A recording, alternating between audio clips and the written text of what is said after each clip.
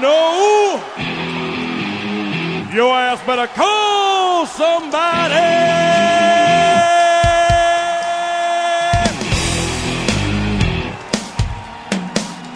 Hey, what do you say? It's time! It's time! Ball Junk! It is the annual New Year's Eve Ball Drop, episode 29 of the podcast. It is the Eves Racine pod. How about that? There you go. Frankie Knuckles, the gas man. Frank, how's it going? Pretty good. It's the holidays. I've been sick for most of it. In bed quite a bit. Aside from Christmas Eve and Christmas Day, but just got a ton of snow. It's freezing cold. It is very cold. So I've been watching movies in bed and popping on so many ultra high definition movies. Rewatching everything. Valerian is a revelation on UHD. Life is good. Are you eating a lot of soup? I did have quite a bit of soup, actually. Soup's important when you're sick. Ginger ale as well. Lots of ginger ale. Speaking of sick, I on the way home today, I stopped at a place in Hamilton called Granddad's. It's kind of a famous local donut place. Their donuts are, a big step above your regular donut shop donuts. They're not like super gourmet. They're just baked fresh every day, tasty. And so I go in there to get a coffee, and I decide to get a donut while I'm there. And this kid who's serving me, he's a young guy. He's probably 16, 17, probably the grandson of the granddad, I'm assuming. Mm-hmm. And so and this place has like the donuts that you can't get anywhere, like the orange twist and the walnut crunch. And so has this place been around a long time? Yeah, and for quite some time, maybe the 60s and 70s, I think. So he reaches for the donut, and I got a raisin twist. And as he turns around, as he puts the donut in the bag, I'm not exaggerating, and I want you to understand that I'm not exaggerating. There is a 2-inch hang of snot from his nose. And then he sniffs it up right there as he's holding my donut, and I said, actually, I'm good. And you shut her down? I shut the whole thing down, even the coffee. And I left.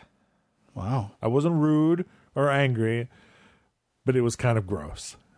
See, stuff like that doesn't bother me. I still would have got the donut. Yeah. What if there was an accidental drippage on your donut? But there wasn't, because you saw it the whole time. But when he turned around, it was hanging.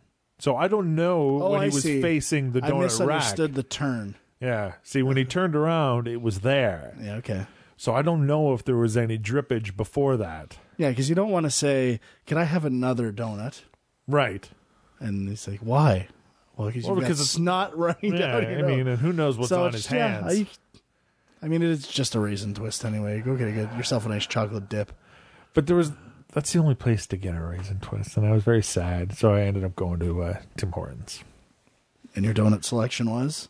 Oddly enough, a chocolate dip. Nice, beautiful. The classic. So I was thinking of you yesterday. Uh-oh. And the show in particular. Hi. Because I was, feeling better. And what do you do when you feel better? You go to bingo. Oh. So all right.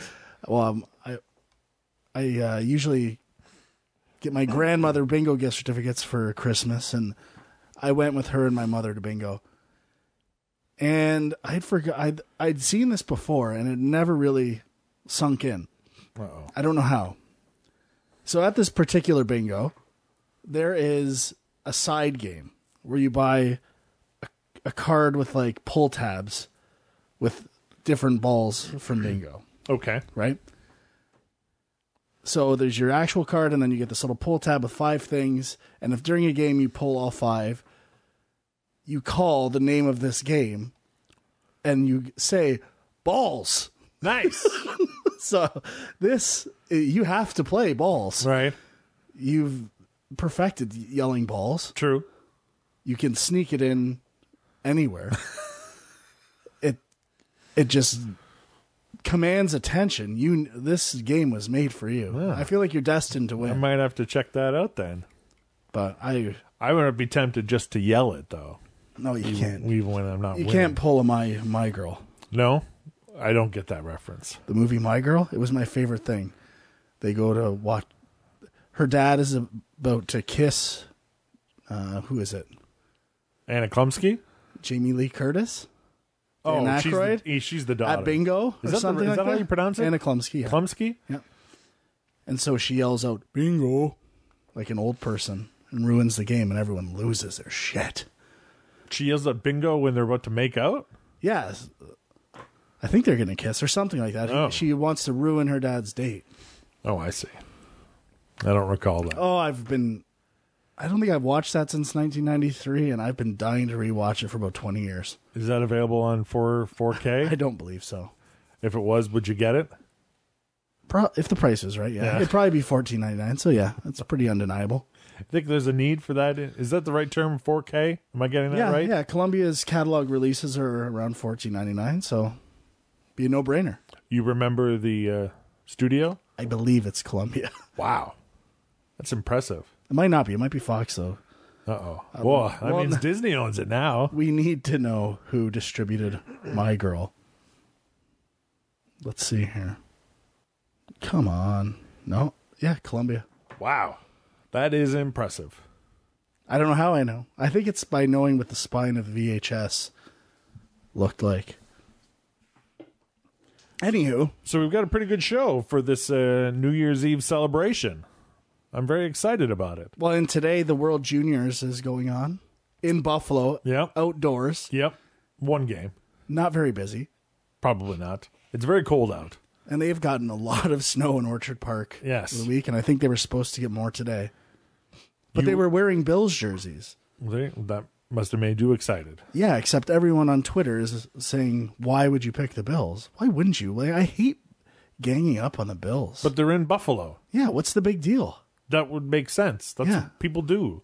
When you're in the city, other people wear that jersey. They have it in Buffalo because they know Canadians are insane for junior hockey for some ridiculous reason and will go there and spend money.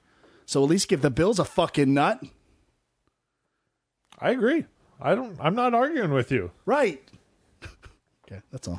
But I haven't watched a minute of junior hockey. That's I don't okay. know. Have you? Yes. I know you haven't, though. You never did. Is it good? All right. Okay, just curious. So we are going to talk a little bit about the NFL. We're going to, maybe touch on the NBA. A little touching. Just a little. Just a little. And we've got 2 film reviews. We're going to talk about Battle of the Sexes. And we're going to talk about the ESPN 30 for 30 documentary on the Nature Boy, Ric Flair. Mm-hmm. I'm very excited about it. Just to talk about it. I don't want to reveal too much, but Right. No, I don't want to bring the party down. No, I understand. But I'm all about a good Ric Flair promo. I like Ric Flair a lot. Do you? It's weird. When he came into the WWF, I only knew WWF. That's Sure. it. Me too. I had no knowledge of WCW. Like, I knew it existed. It was like, that's welfare wrestling. Got it. But I remember Ric Flair briefly coming into the WWF. And when you're a kid, I didn't know what was actually happening behind the scenes. And I remember him being like gone immediately. I'm like, what happened to that Ric Flair guy?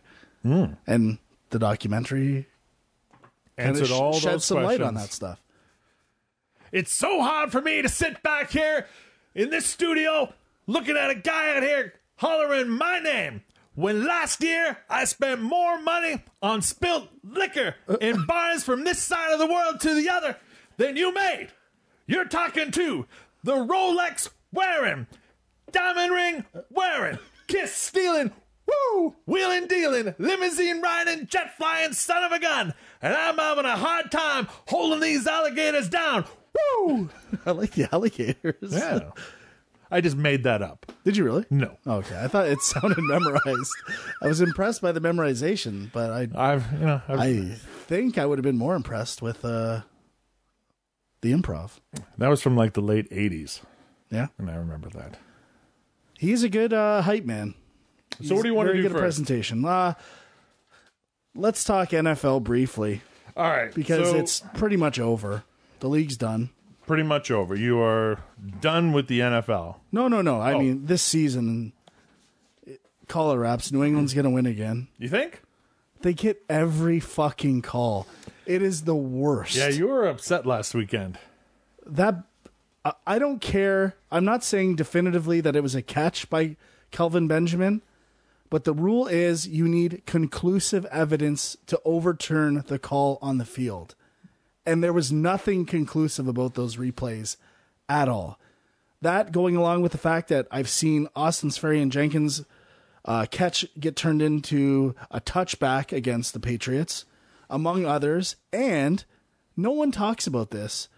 Whether I can't remember if it was week 2 or 3 when they played Carolina, Brandon Cooks caught it wasn't tying yet. They needed a 2-point convert to tie. Caught the ball, went to the ground. The ball moved. It hit the ground directly, and they said it didn't affect his ability to catch the ball. It is insane. It's the worst. It makes you want to vomit every time. And then I got to listen to idiots talk about how, well, they ended up winning by 21. It didn't matter anyway. Bullshit. The whole game changes at that point. And if you don't think stuff like that matters, you're lying and just trying to, ignore the fact that the league is favoring this team more than any other, and it's disgusting. And the pass interference calls, I haven't even, I can take that because bad calls like that happen all the time, but they do tend to favor New England more than anyone all the fucking time. Why do you think that the league favors New England? I mean, Roger Goodell clearly does not, considering how hard he fought to keep that suspension. I think it has to do with Mr. Kraft. I know there were some hostilities, but maybe even ways now they feel guilty about that, about how they treated him. Or maybe they don't think they're trying to rectify what had happened with the suspensions from Deflategate. Like it's this kind of back and forth compensation. I honestly, I don't know. I get what you're saying because it seems like they punished them at times deservedly. They cheated several times between recording other teams, using deflated balls. That's not cheating. Which? The deflating balls. It was. No. Why isn't it cheating? Because all quarterbacks do that. Yeah, but they went below an allowed level that's specified in the rule book. If you say so. Well, that's what the league concluded, so. Well, I mean, there was that whole report. If they did that, that would be cheating. Right. Anyway. And I'm not denying Tom Brady is the greatest. I say Grady because he's the greatest. Oh, okay. I thought you were just I was already deliberately thinking of what being I was insulting. No, he's amazing, but it's still once I just want something terrible to happen to them. Well, it's, I mean, when Amendola, it wasn't Amendola. Edelman went down. I mean, that was a big deal. Not really. Sure it is. They can make any player good. I'm not, it's Brady and Belichick. I will admit they are very good, but they also seem to get every break. And now Pittsburgh's best offensive players hurt, best defensive players hurt. The AFC is full of garbage teams. They're going to get home field the whole way. And the NFC is pretty good. But, I mean, I don't necessarily believe in Case Keenum in Minnesota. What about Nick Foles in Philly? They're trash. So, and I don't think I haven't heard this point brought up before. Let's say if Seattle, they can't both squeak in, I don't think. Well, I've got that all here. No, what was the one case? Atlanta. If New Orleans somehow had gotten bumped. Right. And Seattle made it, all 5 of the teams except for Minnesota would have been teams that New England had previously beat in the Super Bowl. Oh. And there's still 4, regardless of who makes it between Atlanta and Seattle. So you're almost guaranteed a Super Bowl rematch or a Super Bowl home team Super Bowl, which has never happened. Which is kind of good. this is all assuming New England is just going to walk the table in the AFC, which I think is going to happen. So the only thing, sorry to interrupt. That's all right. The only thing I can pray for, Right. the Bills somehow sneak in. Baltimore loses this weekend. And somehow there is a God. Something happens and the Bills beat the Patriots. Nothing would make me happier in the world than that happening this year. So that would mean, okay, that wouldn't be the AFC final. No, it'd be the next round. Yeah. You would never see me happier. I would like to see you happy for once. You're always pretty miserable. It's true. I hate life. So the Pats pretty much guaranteed to clinch the first round bye. Yeah. And if Pittsburgh loses as well, or if the Pats win, they basically have home field advantage all the way through. Steelers, they are probably going to get the second spot. Yep. I mean, it would have to be. The Pats would have to lose to the Jets, and the Steelers would have to win for them to get. It's probably not going to happen. No. Jacksonville locked in at number 3. Yep. KC locked in at number 4. No changes there. The Ravens are in if they win, but they're also in if the Bills and the Titans, one of them loses, then the Ravens are in. I would have never guessed that the Ravens would have made the playoffs. Well, they were hit and miss at the beginning, Yeah. for sure. They looked terrible. I mean, all of the choices for the last 2 seeds are pretty bad. Yeah. Titans, they're going to play the Jaguars, but the Jaguars already have their seed locked, so they're not going to play anybody Probably not. important. I still think they can beat Tennessee. Well, they can. And I think they actually might be better if they start a different quarterback against Tennessee. That could be interesting. Yeah, maybe. The Bills. So the Bills need the Titans to lose. They really need the Ravens to lose. If the Ravens lose and the Bills win, they're in. Oh, okay. But I don't know. You know what would be really great is if the Dolphins shattered the Bills' chances to win. Just like last year. Yeah. It happened last year. It'd be great if it was twice in a row. Wouldn't it be? It would be not fantastic, No. and it would be fantastic. You know what I'm saying? The Chargers also have a way to get in, but that's more than likely not going to happen. But They need to basically tie with Buffalo, who they have the tiebreaker over. because of Nathan Peterman. Yeah. But I still think the Bills probably would have lost that game. It did not go well. No, It was scary. Nathan Peterman. How about that? Gotta be sad to be an Eagles fan. Yeah. You know, they had a pretty good team. I love listening to these idiots on TV, in particular Tony Dungy Okay. and with Rodney Harrison on Sunday Night Football. After this Wentz goes out, like, I think Foles is going to be real good with this team. He's been here before. He's got a lot of experience. Don't expect to drop off. Like, these guys just have to say they love everyone. Just be honest. They're terrible. They're going to be shit now. I hate when they try to build up these players because they're nice or whatever stupid reason. They're terrible. They're done. Yeah, that sucks. It really does suck, especially if you're an Eagles fan. I'm not an Eagles fan, but you know when you're basically cruising through the season, you're like, these guys are going to the Super Bowl, and then your star goes down. That Nick Foles flash in the pan was 4 or 5 years ago. Since Yeah. then, he has been a disaster. Big disaster. The Vikings.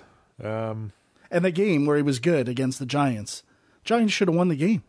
Yes. They missed 2 field goals. They had the ball at the 10 or 7-yard line, I think.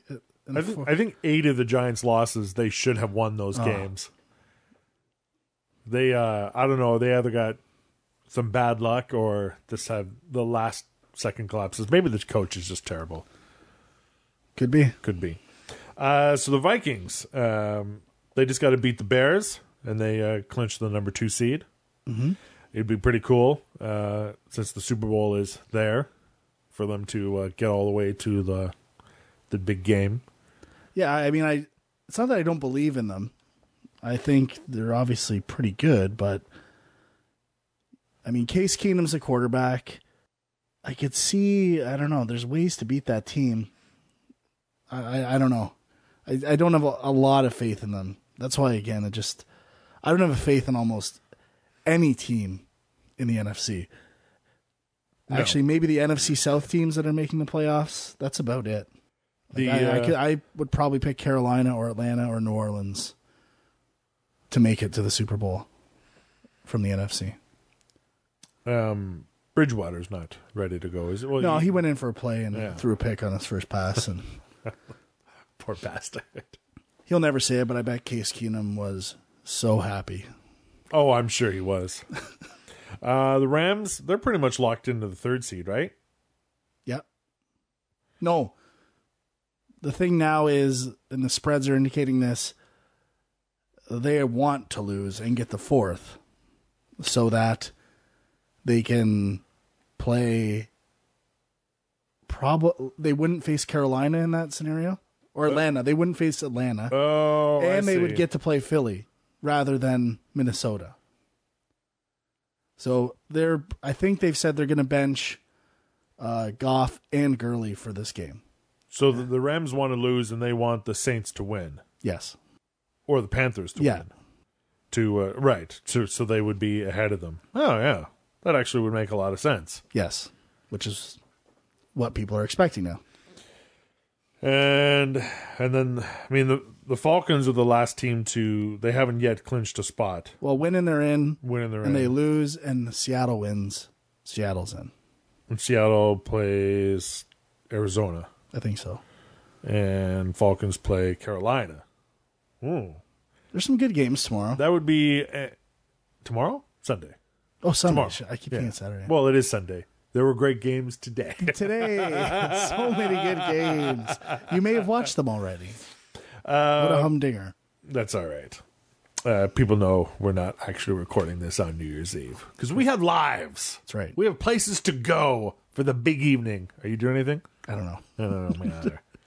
But it'd be pretty sad for the Falcons to miss the playoffs after being in the Super Bowl. Mm-hmm. It happens a lot, though. What an epic collapse. Man. I mean, Carolina's collapse was worse after they made the Super Bowl, so. That's true. It happens quite a bit. Yeah, so there are a lot of good games on Sunday, and they're all on Sunday. Like, evenly spread out. I think it's almost half and half at 1 and 4 o'clock. Mm-hmm. It's a good pre-New Year. Like, New Year's Eve, during the day is usually, you're still kind of excited. The night's usually a bust, whatever, but yeah, you're getting ready, getting hyped up. So NFL that day, there's nothing better. That's true. All day getting ready, and then huge disappointment at the end. Every commercial break, you're digging around to find your cool leather tie to wear that night. Man. Got your Zubaz on. Oh, yeah. Most of the 1 o'clock games are meh. I mean, the Minnesota-Chicago game, I guess, is kind of important, and nah, I don't think anybody really wants to watch the Pats and the Jets. Yeah, the 1 o'clock games actually are horrendous. But it's the 4 o'clock. I didn't know how they were split, but Atlanta, Baltimore, Jacksonville, New Orleans, Seattle, they're all at 4:25. So those are all the big games. It's good. I can sleep in really late. And you can wake up and turn on the Bills and the Dolphins at 4 o'clock in Miami. They don't usually play at 4 p.m. I think I don't know if they did this on purpose or they do this because they didn't want them to know the outcome of certain games, that they want certain teams to play at the same time. So right. they can't I believe that was the idea. It's kind of like World Cup, right? Yeah. How the groups play at the same time for the last game. And then Italy finds out that one team's up 2-0, and then they just pass the ball at midfield for half an hour. Didn't work this year. No. They did not qualify. So what was the night game that they ended up changing? There is no night game. No, there was a night game scheduled. Oh, there was? Then they realized, shit, that's New Year's Eve. I don't know. Let's I have not no do idea. that. It might have been the Rams. But I forget. But, yeah, should be a pretty good weekend of the football. And Jimmy G is the other big story. Yeah, 5 in a row in San Francisco. He looks pretty good. Yeah. I mean, what a steal. You know, I mean, like... I'm assuming they would only have traded with the NFC. Right. Which seems to be what people are saying, but he seems like a pretty legit quarterback, and I'm actually glad that the Patriots traded him, because I don't think Brady's got that much left. Maybe 1 year. He might have one more year, maybe. I could see him being really good for one more year, and then I don't have to worry about the second coming of Jimmy G. No. Now, this is one thing I don't know if it's a wink-wink deal. I haven't heard about this.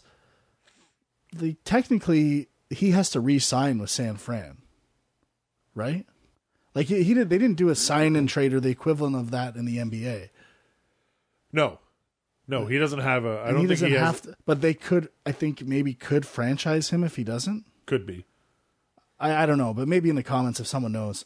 I don't know why it's like a sure thing that he's going to stay there, or maybe he'll get franchised and then go back to the Patriots. Like it's a nice like wrestling trade. The Pats get 2 picks.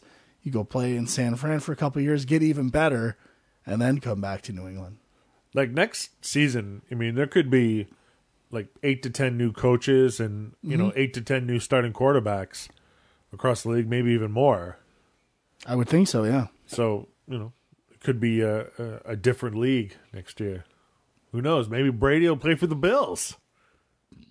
I don't know what I'd do if that would happen. It was like when Roberto Alomar played for the Orioles. Right. I hated them on the Jays. Then I had to love him.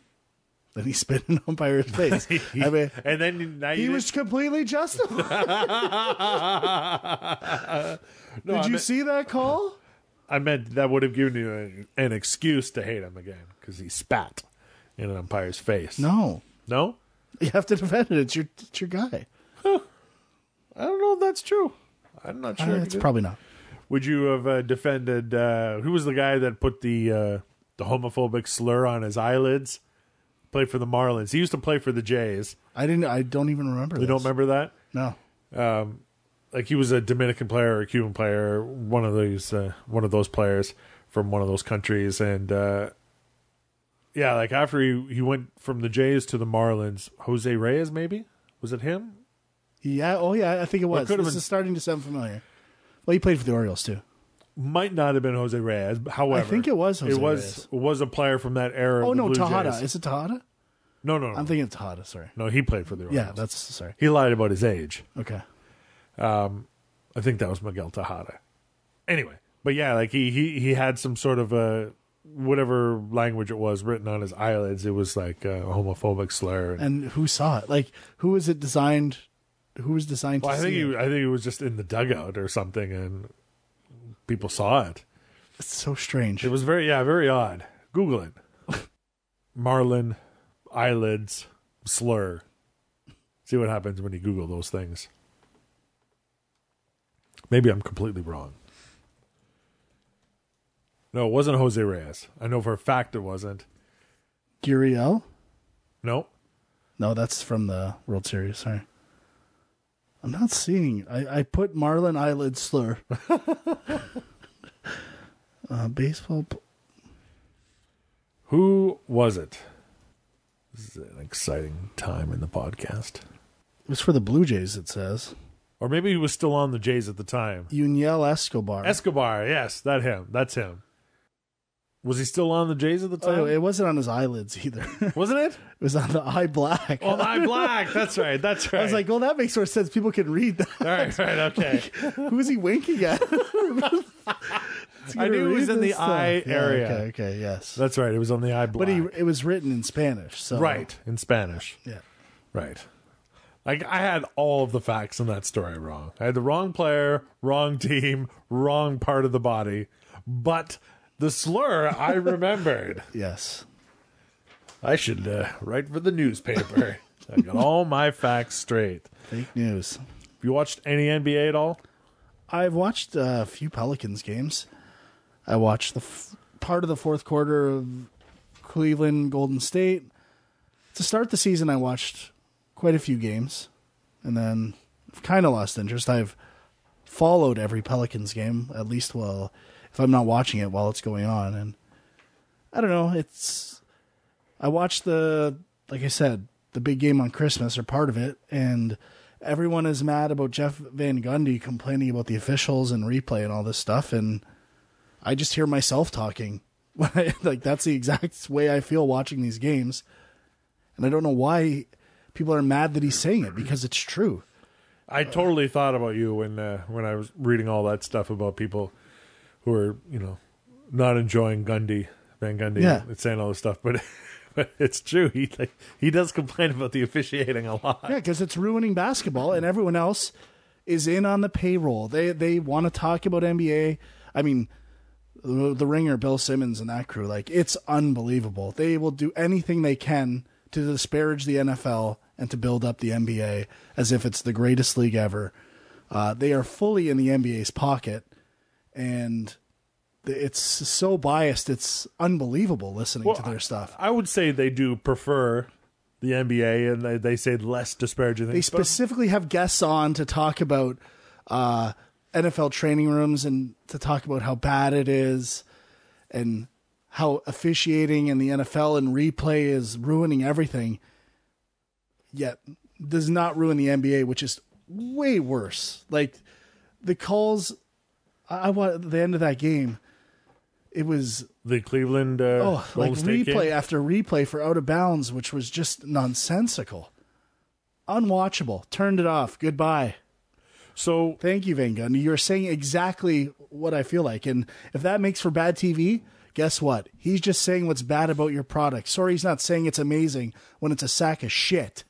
So for basketball, would you say that checking replay to make sure a basket goes in before the buzzer? Sure. That's good. What other reason would you like for instant replay in basketball? I mean, fouls it's tough. Everyone hates timeouts in the NBA too, especially at the end of games. Yes. So I say maybe give them one more timeout, but challenges cost you a timeout if it's that important for you. I don't even think you should be able to challenge foot on the line for a three. What else are some other big ones? These are all coaches' challenges, right? Yeah. Do the referees never? I think a shot going in at the end, you don't have to use a challenge, right? Like, because they can review it, like after the quarter. No, maybe you can't, because then there's more time on the clock. I mean, the refs usually do that anyway. That should be reviewed, and actually, they also review foot on the line for 3 points while the game is being played. Guess that's okay as long as it's not stopping the game. Out of bounds has to stop for the same reasons Van Gundy said. You're giving teams free timeouts all the time. It's so arbitrary when they decide to call it. I remember a New Orleans Hornets, LA Lakers first round playoff game. They reviewed a play with 10 minutes left in the quarter. I'd never seen it before in my life, an out of bounds call. Ridiculous. And again, just like Van Gundy said, in the beginning of the game,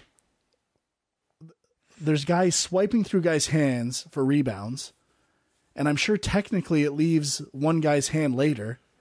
But they're like, I could have called a foul on that guy. Like, everything's in play. You know what? It's your ball. And that's how it goes. And now, at the end of the game, you're analyzing them in a completely different way that changes the game completely. That's true. It makes no sense. I think when they're doing instant replay, when they're looking at, I think the players shouldn't be allowed to go to the bench. That too. Well, Van Gundy said they should have to stay in the middle of the quarter. Yes. But even then, you're getting a rest.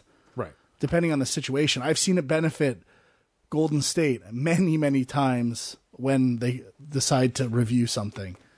And maybe the other coach would be like, you know what? I don't care. Don't review it. I'd rather they didn't get a timeout. Like, the other team should have to decide, yes, I want to review this. That would be pretty interesting if the other team said, no, just give it to them. Let's go. Yeah. I wonder if they would stop the review. They wouldn't. They wouldn't. They have to. Anyway, everyone always says how bad, well, for decades it's been how boring and painful the end of NBA games are with all the timeouts. And now it's just getting worse with replay. It is. Seems like find a happy medium. There seems to be a lot of controversy in officiating in both the NBA and the NFL. The NFL, I mean, I get replay a bit in the NFL because, a touchdown's a big deal. You don't score all the time.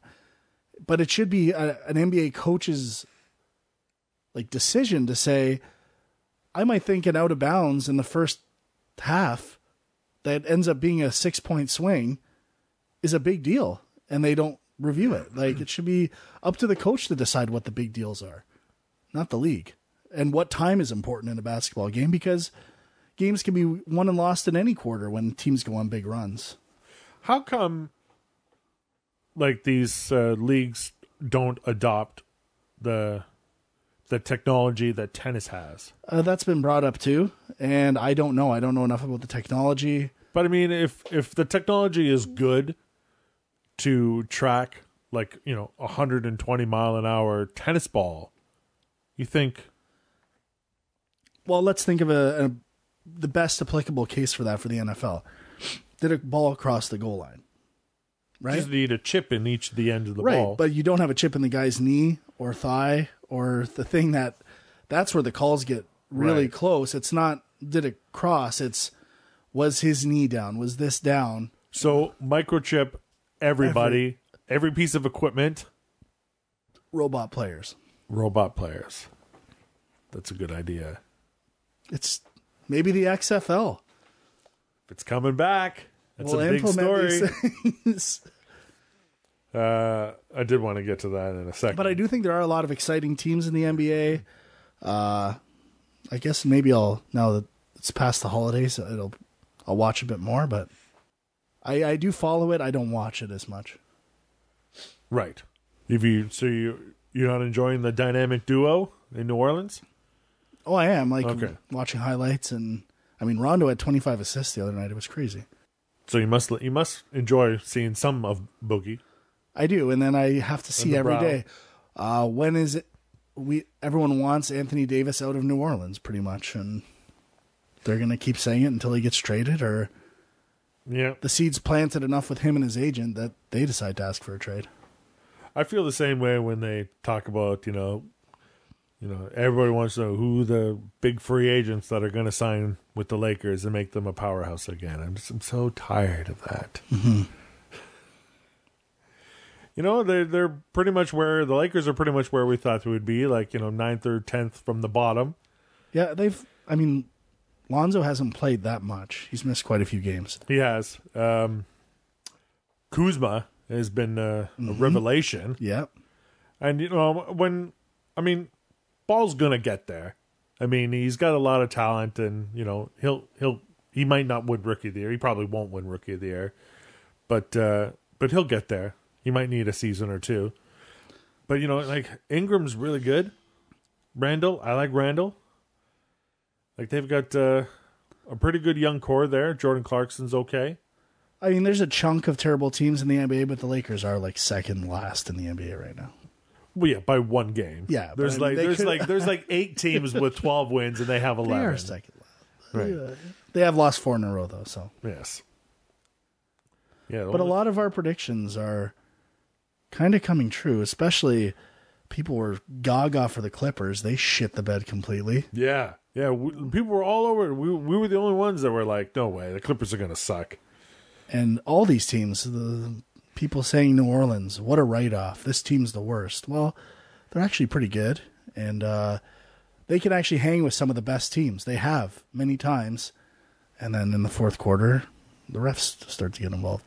I think Minnesota's better than we thought they would be. They're good. Yeah. OKC has really put it together lately. They had a tough go at it first. I still don't buy that team. How are you feeling about Houston, though? They're good. They're really good. Eric Gordon looks like he's a different player all of a sudden. He's insane. I hate it.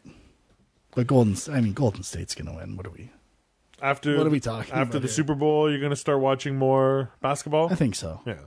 But they're almost better without Curry right now. Like they have a backup point guard who's amazing.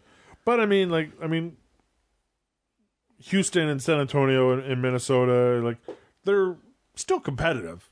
You know, they can put on good games with Golden State, and I mean, the East is right where there'd be 3 teams, and then the rest would be, you know, like non-factors really.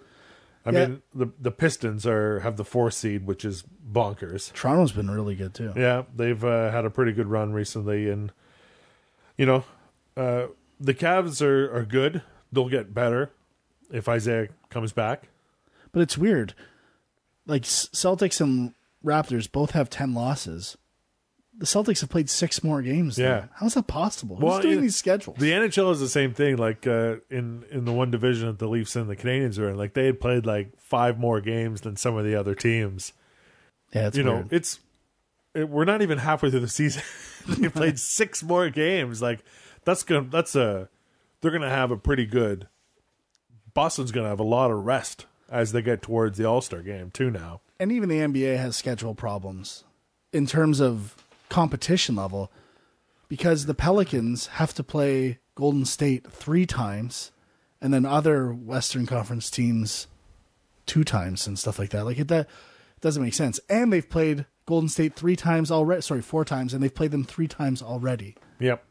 So of course their record's going to look worse. They've played the best team 3 times. They are better than I thought they would be. But the NBA, I know I complain about the officiating. I don't know how to fix it. Like, these guys are so fast, so strong. You know, like what's a foul now? I don't even know. Well, the fact that they missed, it was you know, I watched the replay and I watched a bit of that Golden State Cleveland game, and you know, like Durant fouled LeBron 3 times quite blatantly, and none of them got called. And like, how do you? But I've also seen those same 3 fouls not get called all the time in other games. Yeah. Like, it's not like I saw that and I'm like, oh, they call that every time. No, but they don't. It's so arbitrary when they call it and when they don't. And I find that the referees are watching the superstars a lot more. Yeah. Well, I hear it's a superstar on superstar who gets the benefit. It's just committing the foul. It's that crime that it just no one cares about. The superstar on superstar crime. Yeah. But that's sports, and we love it. I wish you couldn't even touch. Do you remember when you played in? There's this idea that a foul is a bad thing or needs to be a bad thing, or you should feel shame for it. And I remember, like, when they explained the rules of basketball to you. It's like you're not allowed to touch the other person, and you like do whatever you can not to touch them, but guard them to the best of your ability. And I feel like when you watch older basketball, like not 80s, but late 70s, that's kind of how defense worked. Like, you couldn't touch them. And now it's like evolved into this highly physical sport, and the rules are not that clear anymore. And I don't know. I don't know how you fix it. I don't know how you judge level of contact.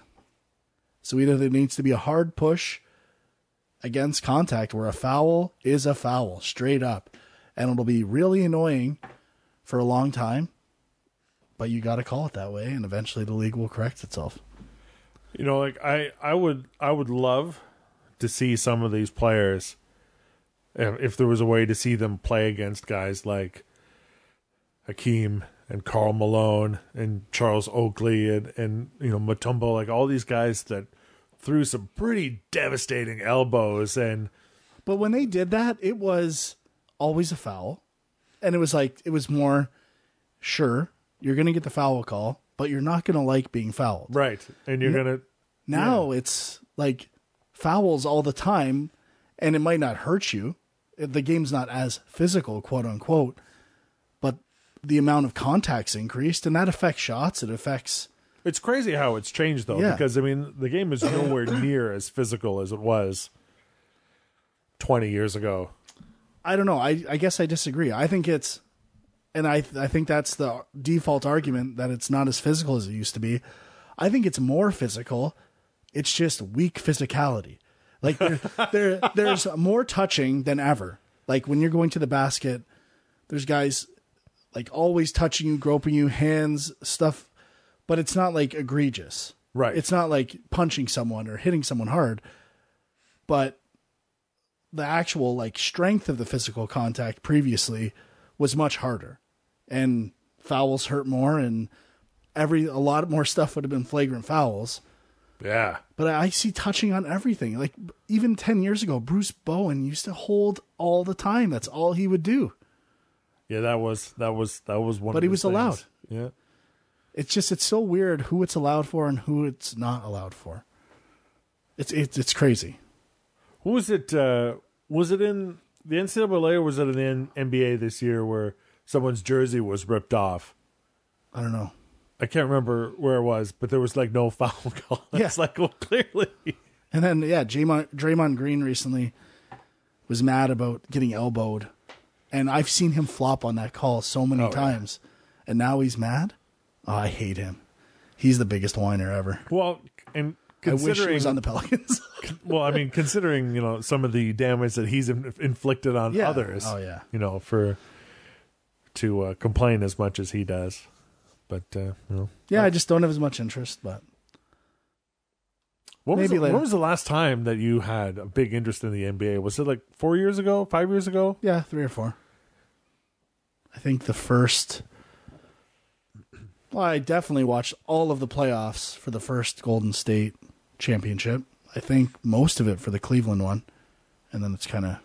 Was last year was the first round was god awful. Yeah. But everything else after that was pretty good to watch. Yeah, I really didn't watch. But you missed it. Yeah. It's a shame. We'll see. You missed out.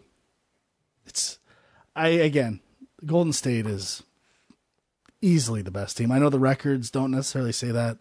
They are really good. Well, yes. I mean, I don't think they're playing at 100%. Well, Steph's out too, right? So yeah. So they're amazing. They are a pretty good basketball club. Yeah. Almost as good as Ball and the Lakers, but they'll get there, I'm sure. And that's the worst part. They are the best, which almost makes me not want to watch it because I know they're going to win. But the way they play the game is amazing. I love watching them play. I just wish the games were more competitive. I agree. So let's get into our reviews. What would you like to start with? Let's start with the Nature Boy. The Nature Boy. ESPN 30 for 30 Films. It's a documentary following the life and career of 16-time world champion Ric Flair, directed by Rory Karpf. Whew, that's a tough one. And stars Ric Flair, Arn Anderson, Ricky Steamboat, Steve Borden, Mark Calloway, Paul Levesque, and a whole bunch of other guys.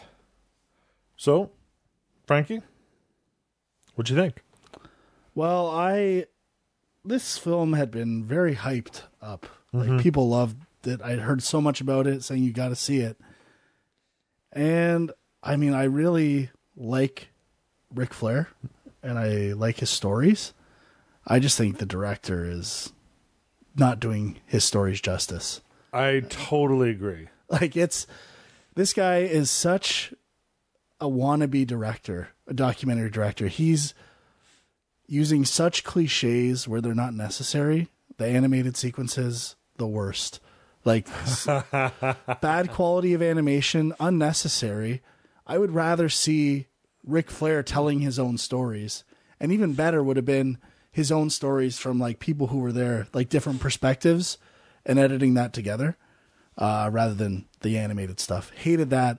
The choice to shoot, like his need to involve himself in the movie. So again, hearing him ask the questions, and on top of that, the cameras that are filming Ric Flair, filming those cameras. Was that weird? I hate that. That is the worst. I'd never seen that before. It's like, it's such over direction, overthinking.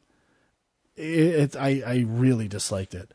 I would rather just hear, if anything, I wish it dove deeper in a lot of respects to the stories and his career. I thought it kind of scratched the surface and could have been longer if they I didn't want this particular version to be longer, but the right version could be longer. I guess I just wanted more of like what he was like behind the scenes. It felt more like a career retrospective than anything else. Yeah, it did seem like the WWE put out better Ric Flair stuff than this. Yeah, I haven't seen it, but I assume it's better. Yes, they have it's like a documentary and a collection of a whole bunch of his matches. But, like the talking head parts were the best part for me. Just listen to guys like, Ricky Steamboat and Sting and The Undertaker, guys that really respected them and talked about. Even Hogan talking about Hogan was pretty good too. Like compared to I'm sure there's ego stuff going on with him too, but saying how he was. Everyone says it, how good he was at making other wrestlers look good. Right. I felt that there wasn't enough. I know Dusty Rhodes has passed away, but there wasn't enough on his feud with Dusty Rhodes, and there wasn't anything at all with Macho Man, which I was super surprised about. Well, you got to think, in a lot of ways, Macho Man was the WWF's Ric Flair. Right. And in some ways did it better, I think. Like, just in terms of, I don't know if he was the first, but his interviews are the best. And I don't know if there was any actual genuine feud between them. Do you know, like, if they got along or? Well, I know they respected each other quite a bit. Like that did. He's dead obviously too, but it did seem lacking. I was surprised that they didn't sit down with Vince McMahon at all, or if maybe he didn't want to. Well, Stephanie McMahon was there and Triple H. That's true, but still, no, not that. Like it didn't feel like it was a WWE. Doesn't want anything to do with this. Ric Flair is Vince's favorite wrestler. Really? Yes. I never would have known that. So I was kind of surprised that they didn't have him in there. That whole run of stories with Rick taking off his clothes, that was super entertaining. And, Rick, buying all the kamikazes in the bar. And you're right, like the animated stuff was odd. It wasn't good animation. Like, it looked bad. Yeah. I don't know. It didn't add anything to me. Even if it had pushed it further, like made him larger than life. I know it kind of goes for that, but not enough to justify having it in the movie. You're basically showing what happened. Yeah. I would have liked them to, dig a little more, I guess, deeper into the stuff with his son, Reed. I think so too. Because that was, like they talked a lot about, a little bit about that and how it affected him, and the 911 call was kind of, eerie to have in there, and and how it affected his daughter becoming a professional wrestler. But they also didn't talk about his other son, his older son, David, who was a WCW wrestler. Oh, really? Yes. They didn't talk. He had one, like he was the weird bearded looking kid that they talked to once, and he said, Dad wasn't really home much. But they didn't talk about, the fact that, he had his son David was a wrestler with him as well. And so I was kind of surprised they didn't touch on that. The guy had, a 40-year career, and there's a lot of stories and stuff that they could have got to. But maybe cutting back on some of those animated sequences and stuff and focus more on just the actual interview without hearing the questions, Well, the movie starts by, or I don't know if this was in the movie or in the introduction, of the director basically saying he did 2 interviews and they were completely different. One at the beginning and one at the end. And maybe the first one he was holding stuff back and kind of let go in the second interview, but even the way that was pieced together, they didn't seem that different. Like you could tell which one it was by what he was wearing. Yeah. Which suit. I don't know. It felt really unfocused, kind of generic. I like Ric Flair. I like hearing the stories. I like watching his matches and interviews. And the same way, watching any retrospective of a wrestler can be fun if you like them and appreciate their wrestling or their interviews. Usually is the thing I look for the most. But it just, I don't know. I was really disappointed. Like, you know, they only briefly touched on the fact that he almost died very recently. Yeah. I mean, that was kind of after filming, they said. Right. But... and then, you know, like, it took him 6 years to recover from the plane crash. They didn't do any of that stuff. Yeah, the plane crash. They kind of just touched on, and then, you know, I was in the hospital, and then it cut to him being, you know, in his matches with Ricky Steamboat, and which was very strange. Like, you know, I want to hear 6 years to get yourself back. I want to hear about that. I'd be curious more about like picking his persona too, because it's weird when you see pictures of him when he's young with short hair, brown hair, or curly hair. Yeah, and it looks nothing like this person. It's because he's also 100 pounds heavier. Yeah, it's like a total transformation. Like, why that transformation? Like, what it was that? I mean, that all had everything to do with that plane crash and how it changed his body shape, and because, you know, he was bedridden for so long, and they didn't nearly touch on that. I mean, they spoke about, you know, the influence behind Nature Boy Buddy Rogers, but they didn't really touch much on the influence he got from Gorgeous George, and you know, there's all kinds of stuff that happened in WCW, and they wanted to get rid of him because they didn't think he could continue. They thought he should retire. And then that one guy made him cut his hair, and they wanted to give him an earring and make him a Spartacus character. They didn't touch on any of that. Again, this thing could have been like 3 hours long, and I know they're not going to be able to get to every story, but I felt that there was, you know, what they did touch on I liked, but I think they didn't dig deep enough. Yeah, or even what they touched on to say you liked, yeah, I guess I kind of liked it, but I don't want to just like it. I want to want to love it and be excited about. And I was not excited watching this at all, or emotional.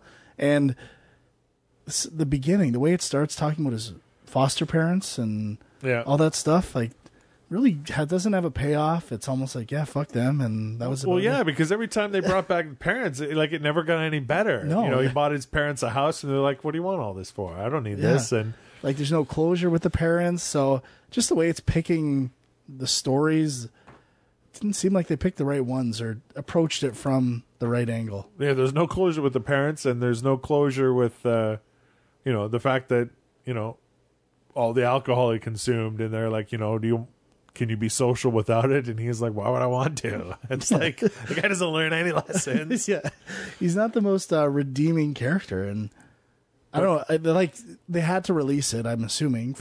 It almost feels like something, you know, if you didn't have to release it, keep working this. Eventually, the story will form itself following Ric Flair, but it's not quite that kind of documentary. So, no, I mean, I understand, I guess, why they chose Ric Flair. I mean, they couldn't pick Andre because, I mean, it totally gets me super excited for the HBO Andre the Giant documentary that's coming out. But you know, Ric Flair's got a lot of stories and stuff, but I think there are other compelling people that they, you know, I probably would have preferred to see ESPN cover, because, I mean, they're not really, you know, big on wrestling. I mean, you know, they haven't aired it on their channels in a long time. So I think the director's a hack and a poser. I would rather see a different director tackle it. There you go. Ouch. All right.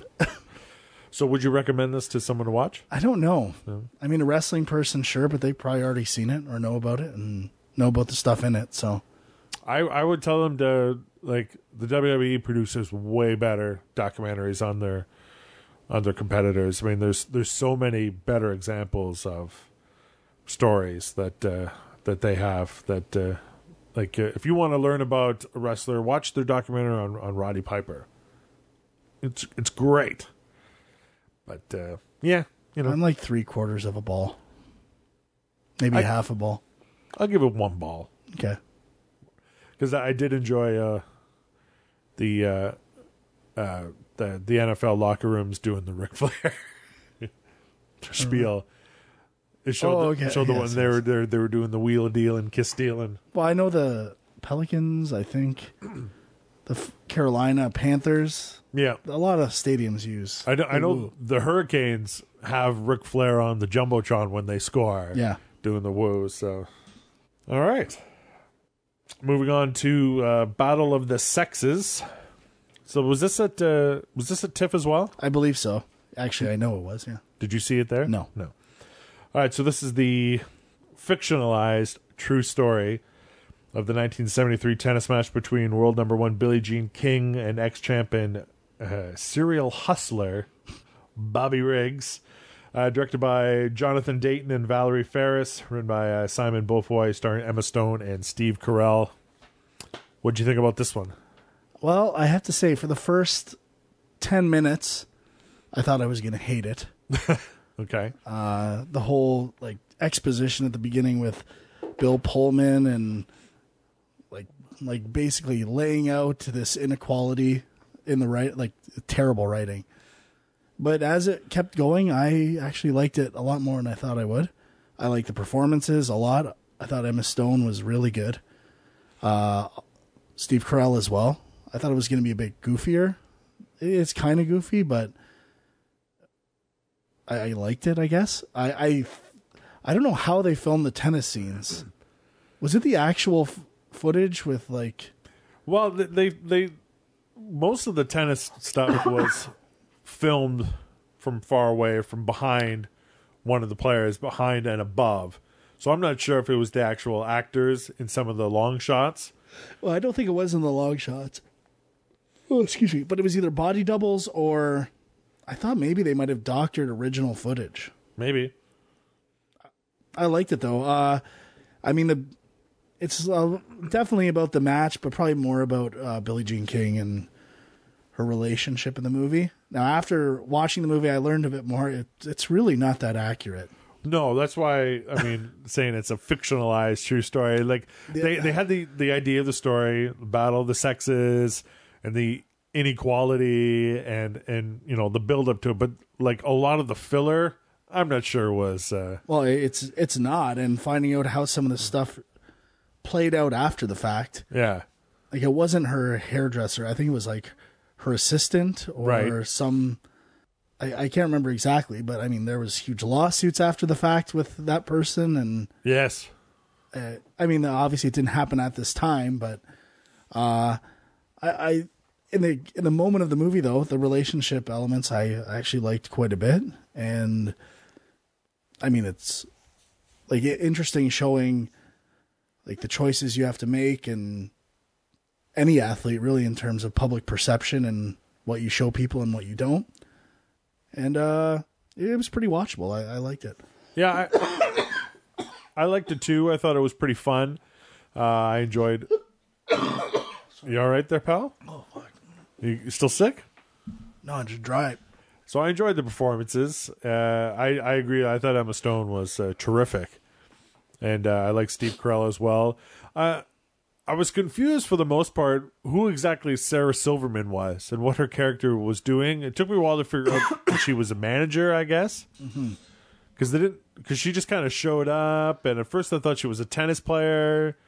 They didn't really explain her character very well to start. I did not like her performance. Yeah. Well, she basically played Sarah Silverman. Yeah, like there's this whole kind of... She falls into the shticky biopic. Add in. Like, you know. Or just... That's what I'd expect and what I don't want to see. And, you know, I enjoyed the like, I guess the relationship triangle stuff with Billie Jean and her husband and her lover. Mm-hmm. I thought, like, they really punched you in the face with Bill Pullman's character and how, you know, like, there was so much of... Why do women deserve the same amount of money? They're not strong. They're not fast. It's like they really beat you over the head. That's that first 10 minutes I was talking. No, I don't know if, you know, if dialogue like that actually happened back then. I wasn't there. I wasn't alive. But it seemed to, like, they really pushed that. And maybe it was, you know, based on that, you know, agenda itself. But it seemed like they were just clubbing you over the head. Well, with to me, it just felt like an accumulation of all the arguments that have ever been said over time of like men's sports versus women's sports, and just kind of putting it all out there. I didn't take it as verbatim from that character. That character represented, I guess, world perception and I guess the perception of the sports world on a lot of things. But it's not always the case. Like there's clearly that's true. Sports where the women's version is more popular. Well, and I would expect the women to make more money.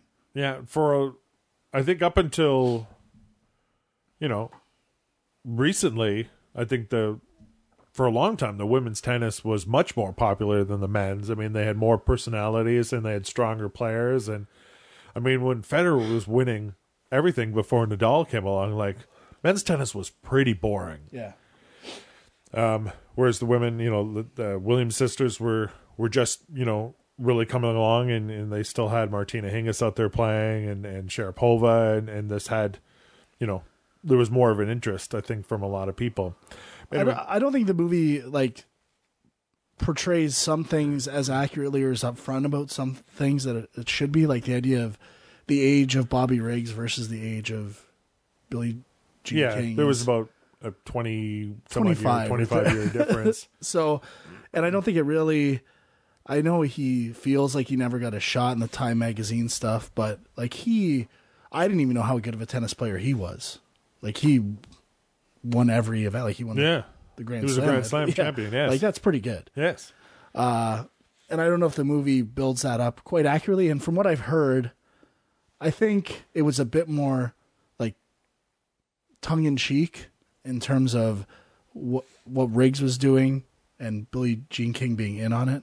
Well, and kind of, I think that that kind of revealed it when they actually had their match. I mean, I went and I looked up and the way that they came out for the match, like she was being carried by the muscle bound man and he was wearing the sugar daddy with the lollipop, like that actually happened. She did present him with a squealing pig and he did present her with a giant lollipop. That tells me that they were both in on the show aspect of it. Absolutely. And the movie did get that right. Like it's there, but you don't see that much of it discussed around that. Like, and I'm assuming, I mean, obviously there's a lot of similarities between this match and professional wrestling. And sure, you would look to the same, it would be the same people who thought Andy Kaufman was serious when he was wrestling women and stuff like that. Like it's there to get a reaction and to get people mad. It's not to say that,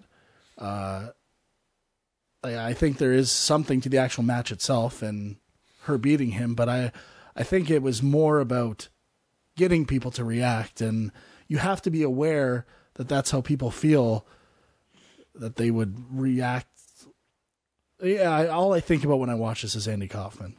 Right. And all his stuff with wrestling. And now, one thing they didn't touch upon in this as well is that Bobby Riggs played with the men's lines, and Billie Jean played with the women's lines. Oh, I didn't know that. Yes.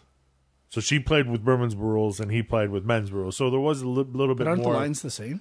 Well, that's what it said when I was reading on that there was some sort of a rule difference. twist. Yeah. Oh, okay. Which they didn't touch upon in the movie. The one thing about the movie that I didn't quite feel the need for, which I also thought was really strange, was Bobby Riggs' relationship with his with the really young son. Yeah, and Elizabeth Shue being in this movie, she really had nothing to do at all. Well, I mean, yeah, it's interesting that, I mean, she doesn't necessarily. It's not about his stance on women, right, that bothers her at all. It's just his gambling. But she has the line where she says, "That's what I love about you too." So it's weird, and she, in the end of the movie, a spoiler, she ends up back with, not in the movie but in real life, stayed with him until they died. So until the end. I mean, right? I don't know why that necessarily needs to be there either. But yeah, there was that one weird scene where he's jumping around the house with his kid, like not stepping on the lava or something like that, or the crocodile or whatever. That was real weird. I mean, I think it's just showing that he can be a good dad, and but then he also seemed to have a very strange relationship with his older son. Yes. But that really didn't get explained at all. Well, he just doesn't go to the match. I think they're alluding to stuff with this drug supplier guy played by Fred Armisen. There's some weird lingering threads there that don't feel quite right. And they don't quite get wrapped up. But yeah, no, I agree. I mean, like I said, it was a good watch. I don't know if I'd be dying to watch it again. Better than I thought it would be. And Emma Stone definitely stands out as the best thing in the movie. Was it better than Wimbledon? I think so. It's been a while since I've watched Wimbledon, though. And what's the Woody Allen one? Match Point. Match Point? Is it better than Match Point? I don't think so. I think Match Point's pretty good, but that also, long time ago. There was another version of this movie. It was called something like The Story of Billy and Bobby or something like that. It was a TV movie. And it starred Ron Silver as Bobby Riggs. Mm-hmm. And Holly Hunter, who played Billie Jean King. Really? Yes. I think that was in the 90s, maybe. When Billy Met Bobby, I think it was called. When Billy Beat Bobby. Yeah. Billy Beat Bobby. 2001. Oh, 2001. Okay.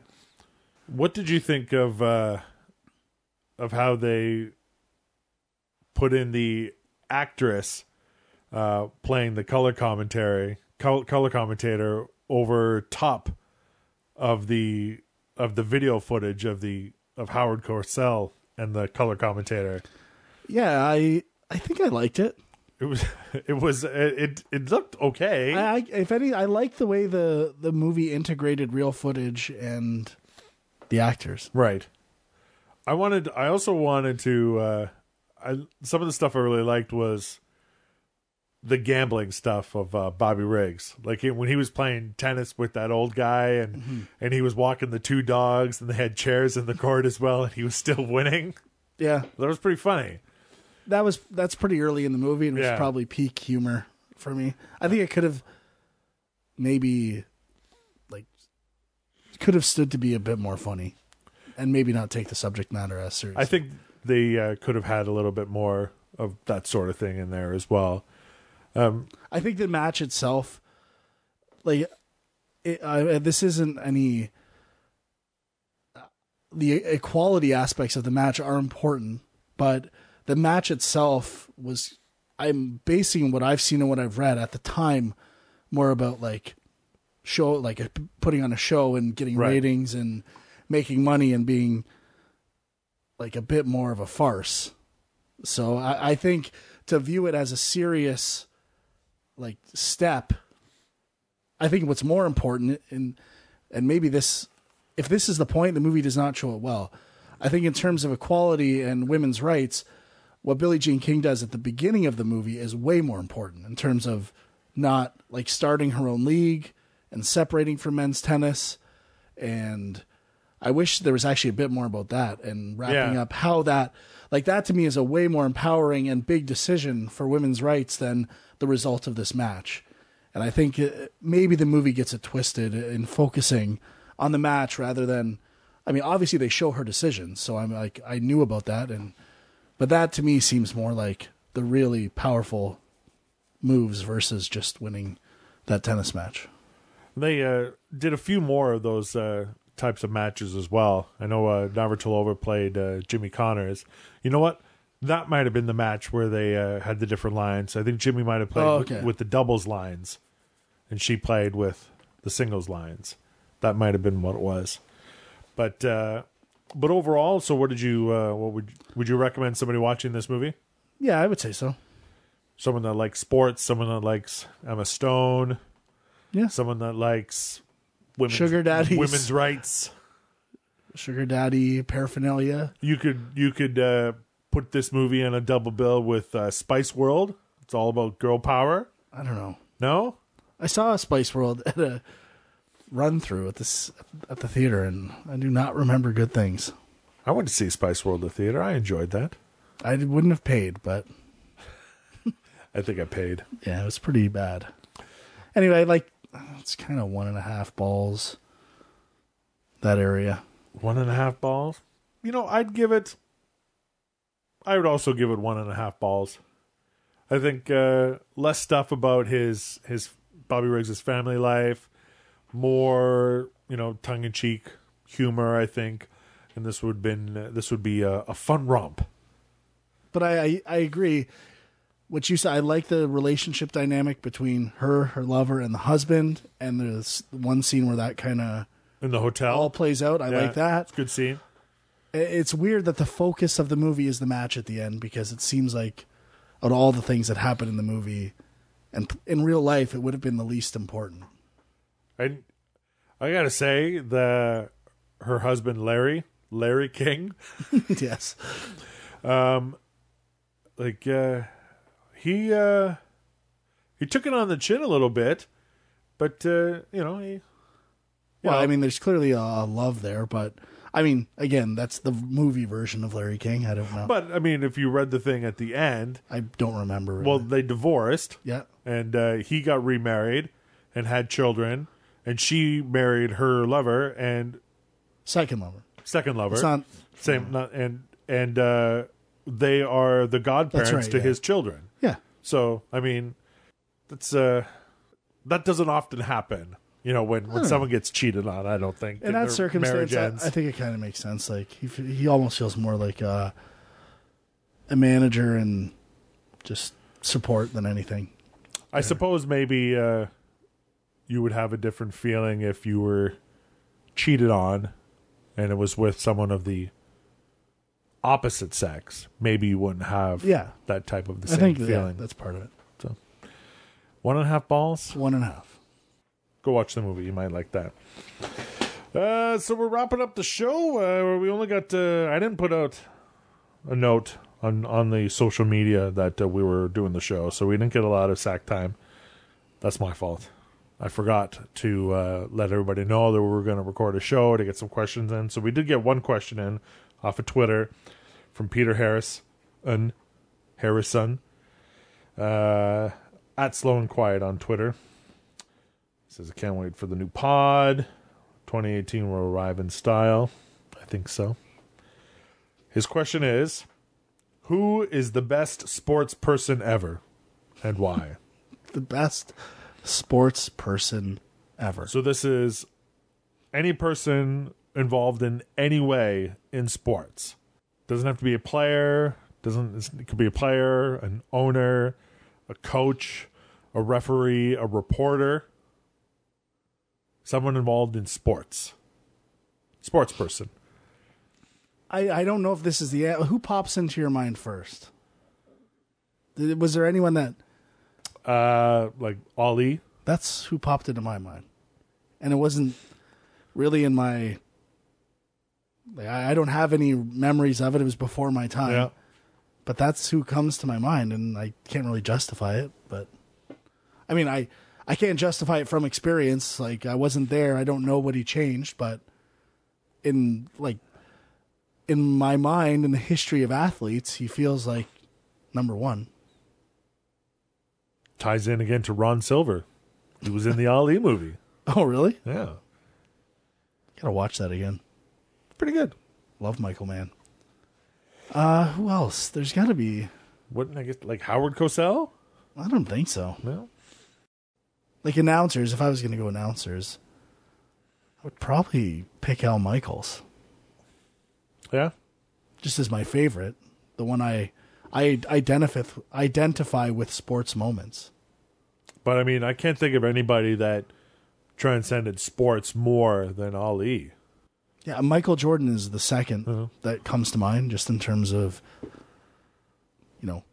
business, movies, transcendent athlete. I think Tiger Woods was on that path. Cornelius Bennett? The Biscuit? The man behind the CB triple at Burger King. Do you remember the CB triple? Oh, is that a Buffalo thing? Yeah. He had his own Burger King sandwich. It was also available in Southern Ontario. Really? The CB triple. Got to bring that back. I'm pretty sure the CB triple was 3 mini hamburgers that were... The buns were joined together. Oh, I had those. Those became super popular Yeah, Oh, I thought it was a triple burger. maybe it was. Or, Okay, the mini burgers, that was really started at the time of Alf. okay. Because I remember you could get an Alf combo with the puppets and with those triple burgers. Could you get There was a time where a could you teacher get would Willie take... as your toy? No, Alf, you can't have me as the toy. It's Trevor. Trevor and Raquel are here. Alf. You can't eat the cat, Alf. I love Willie. Max Wright. Yeah. He also played the lawyer on WKRP. Really? Yeah, station lawyer. And he owned the coffee shop on Friends. So that's a boxing, basketball. I mean, in Canada, it might be Gretzky. Yeah. I think if you... most transcendent athlete in Canada would be, or sports person would be Wayne Gretzky. I mean, I can't think of anybody else. I mean, in the 70s, Bruno Sammartino was pretty popular in the United States. Pele was up there. He's probably one of them. Arnold Palmer? No. Baseball? Anyone from baseball? Lou Gehrig? Babe Ruth. But he was kind of a... I don't know if he's the model citizen. Arnold Palmer did have a delicious beverage named after him. That's true. It's very satisfying. Trying to think of other Olympic athletes or... Mary Lou Retton was in Scrooged. Yeah. Maybe Caitlyn Jenner. That's a pretty big one. Back when she was an athlete at the Olympics. Well, even now looking back. That's true. Yeah, I don't know. That's an interesting one. I would probably go with Ali, though. Yeah, I think so, too. Or maybe Zeus. Like Tiny Zeus Lester? Yeah. Yeah. From No Holds Barred. Yeah, I know.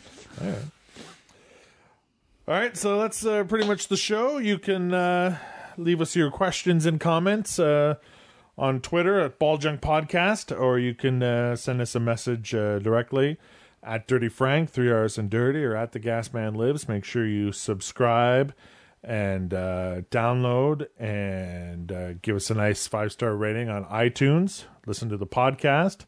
You know what? You don't even have to listen to it. Just download it and tell people you love it. That's what we really want. Hi. That is terrible. I'm sorry. That's all right. I forgive you. Are you ready for the gas pedal? Yes. All right.